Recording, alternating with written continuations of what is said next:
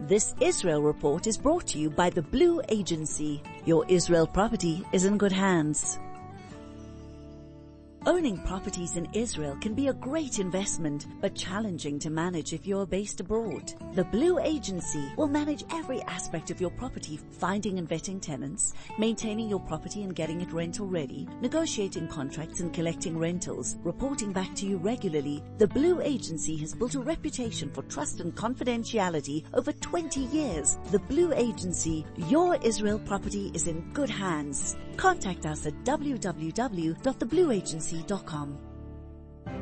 The Israel Report for the latest news and insights with Anthony Reich. That's exactly what we are looking forward to hearing about. Anthony Reich, good morning to you. Thank you for joining us. Boker Tov. Before we get into some of the heavy parts of the news, and there's a lot of news today, I don't know if you have a TikTok account. I am happy to admit that I don't. No, I don't. But apparently it is a thing. And I'm guessing that many of the listeners will have TikTok accounts. But the latest TikTok hero is Roz Machluf. She, together with her brother, manages a shawarma stand in the Israeli city of Givat Shmuel, which is alongside Bnei Brak, for those people who want to just get a sense of where this is. And Roz Machluf, in addition to managing the shawarma stand, she's a 22-year-old. She recently completed her military service and she joined her brother in the shawarma stand in Givat Shmuel. She has a TikTok account, and she apparently has something like 40,000 followers on TikTok because she makes videos of what goes down at her shawarma stand. She's become known as the TikTok shawarmist. And apparently some of her videos have managed to achieve more than 1 million views of how to go about making an ideal shawarma. And in fact, the view that I understand has had the most views, the video that has the most views is the one where she's made a shawarma in a laffa, which is a huge kind of flatbread which gets rolled up. Apparently she has the style of rolling up her laffa with the shawarma inside, and of course the chips, the salad, the hummus, the tchina, and of course the harif that goes into making an ideal shawarma. So for those people who are keen to know exactly how to make a good shawarma, apparently it's Roz Machluf on TikTok. Go along and see how she does it. Well, besides Roz, Anthony, you're very cruel to be bringing that to us this time of the morning. I mean, I'm getting hungry learning about shawarmas and what besides never mind TikTok. Boy, that sounded appetizing. And just think about it. Well, that's why she's got so many hits on TikTok because, well, you can't go wrong with food, can you, Anthony? Can't you? But anyway. Certainly not in Israel. Certainly not in Israel. Or anywhere else in the world for that matter, Anthony. But okay, let's just put that thought aside before the mouth continues to water out of control. Let's look at Prime Minister Netanyahu and US President Joe Biden speaking on the phone yesterday, for about 15 minutes? Yes, so apparently the call was all about President Joe Biden inviting Prime Minister Netanyahu finally to have a meeting with him. Right. Not quite an invitation to the White House, because this was all very, very carefully orchestrated, not to be quite an invitation to the White House, but nonetheless an invitation by President Joe Biden to meet with Prime Minister Netanyahu. This is a big moment that the Prime Minister has been waiting for already for some time. And it seems quite carefully structured in terms of its timing, because we do know that the Prime Minister will be heading to the United Nations General Assembly meeting, which he does every year since he's been Prime Minister around this time, to address the United Nations General Assembly. And of course, that would give an ideal opportunity for President Biden to say, let's meet around the outskirts, around the edges of the United Nations General Assembly. And by the way, because that happens to take place in New York, I'm not inviting you to Washington, to the White House, but let's just meet in New York somewhere around the edges of the United Nations General Assembly. It means that the president can avoid inviting the Prime Minister to the White House, which I think he's still not well inclined to do. Apparently, there have already been 2 rejections that have been given by the president when the prime minister approached through various channels to have the possibility of a meeting at the White House. Those have been rejected, and by all accounts, even in yesterday's phone call, which was apparently a warm phone call, discussed Israel's judicial reform, discussed the Iranian issue, and a number of other matters which are of common interest to Israel in the United States. That the call did not invite the Prime Minister to the White House, but they did say that they will meet very soon, and I expect that that will be around the edges of the United Nations General Assembly meeting in New York, which will take place, I'm guessing, in September sometime. But of course, the timing couldn't have been more conspicuous, because early this morning, in the early hours of this morning, President Isaac Herzog was on his way to the United States to meet with President Joe Biden at the White House. And not only that, also to address a joint session of Congress, which has been put together and which will take place later today in order to mark 75 years of diplomatic relations and relationships in general between the United States and Israel. This is the 75th anniversary, of course, of Israel's independence this year, and also marks 75 years of a relationship between the United States and Israel.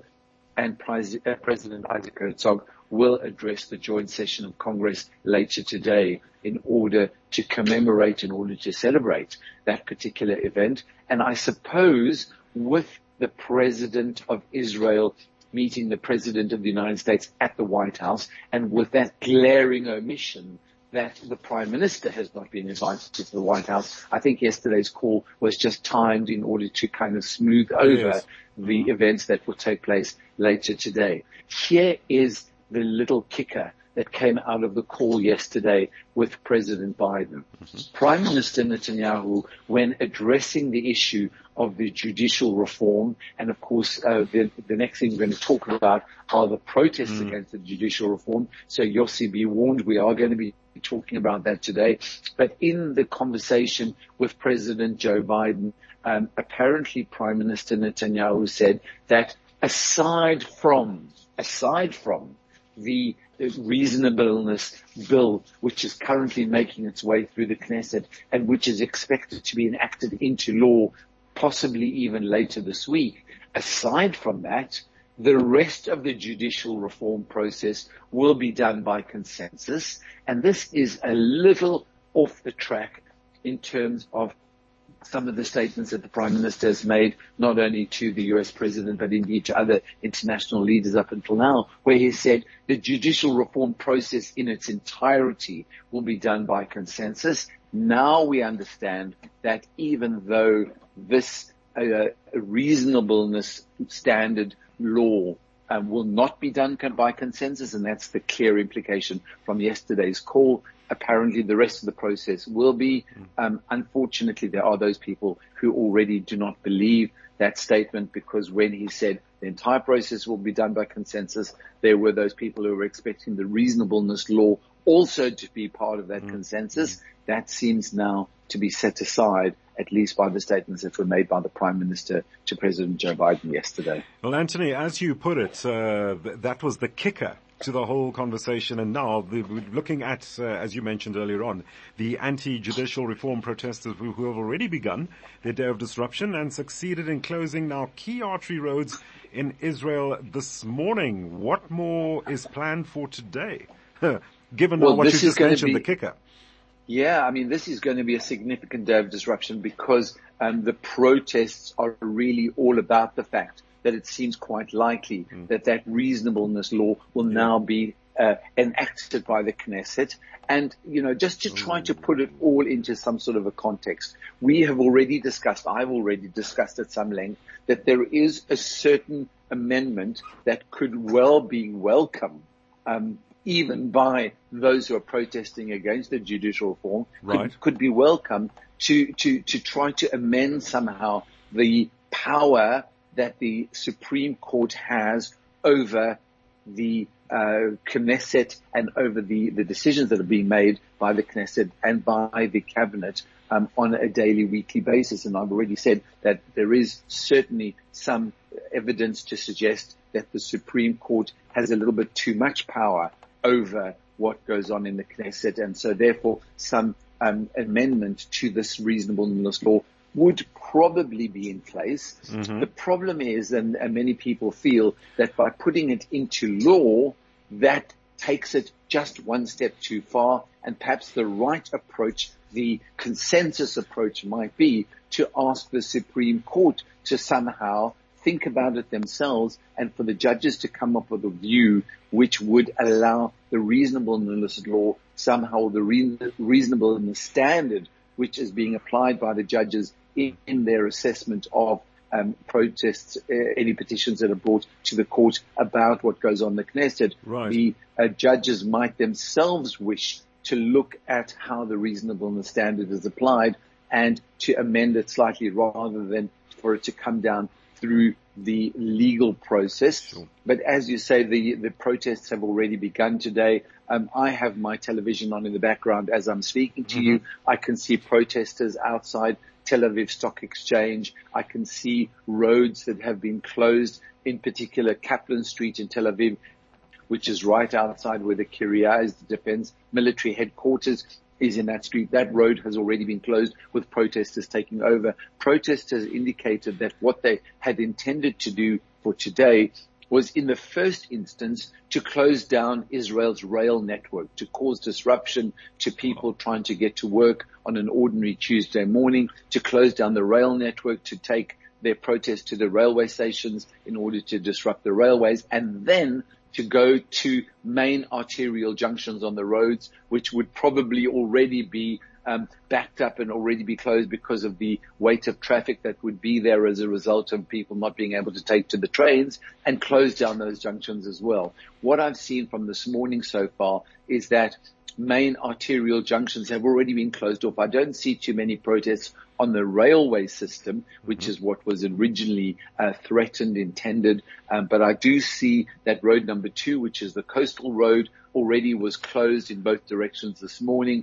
has now been reopened, I understand, to traffic. But I also see that at Beit Yanai, which is slightly north of Netanya, there is a key junction there. People coming from the north towards Tel Aviv, that has been closed. Other people protesting in various locations around Israel, not only at some of the main junctions, but in central Tel Aviv itself. Today is going to clearly be another day of significant disruption to the ordinary operation of Israel, and in particular Tel Aviv, where most of the protests are being centered right now. Anthony, all I can say is just take care, stay safe, and I wonder what story we're going to be telling tomorrow. Very quickly, just got time to talk about the Israeli Foreign Minister Eli Cohen, who has been to Nairobi for progress talks with a number of African countries.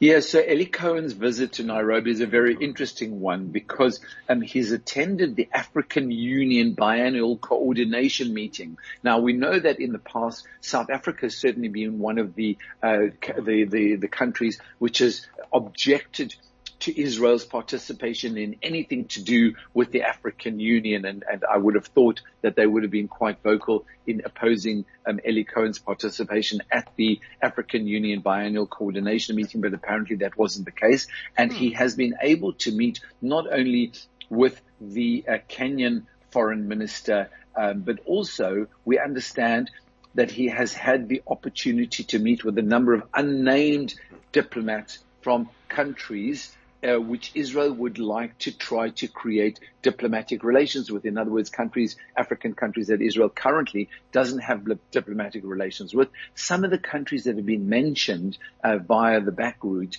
is Niger, Mali, and Mauritania. Those are 3 countries that have been promoted as possible candidates for diplomatic relations with Israel. But certainly Israel's relationship with Kenya goes without saying. The meetings with Kenyan President William Ruto and with Kenyan Foreign Minister Alfred Mutua have already taken place. It'll be interesting to see whether Israel is able to create further friends on the African continent by creating new diplomatic relations with these countries. Right. Anthony, sorry, I'm going to have to cut you short there. Thank you so much for joining us this morning, just to give us some background as to what's happening in Israel at the moment. We just hope that things don't get too out of hand. There's a lot of homework that has to be done with the judicial process in the Holy Land right now. Anthony Reich, our correspondent from Israel, giving us the latest on what's happening in Israel. That Israel report was brought to you by the Blue Agency. Your Israel property is in good hands. Owning properties in Israel can be a great investment, but challenging to manage if you're based abroad. The Blue Agency will manage every aspect of your property, finding and vetting tenants, maintaining your property and getting it rental ready, negotiating contracts and collecting rentals, reporting back to you regularly. The Blue Agency has built a reputation for trust and confidentiality over 20 years. The Blue Agency, your Israel property is in good hands. Contact us at www.theblueagency.com.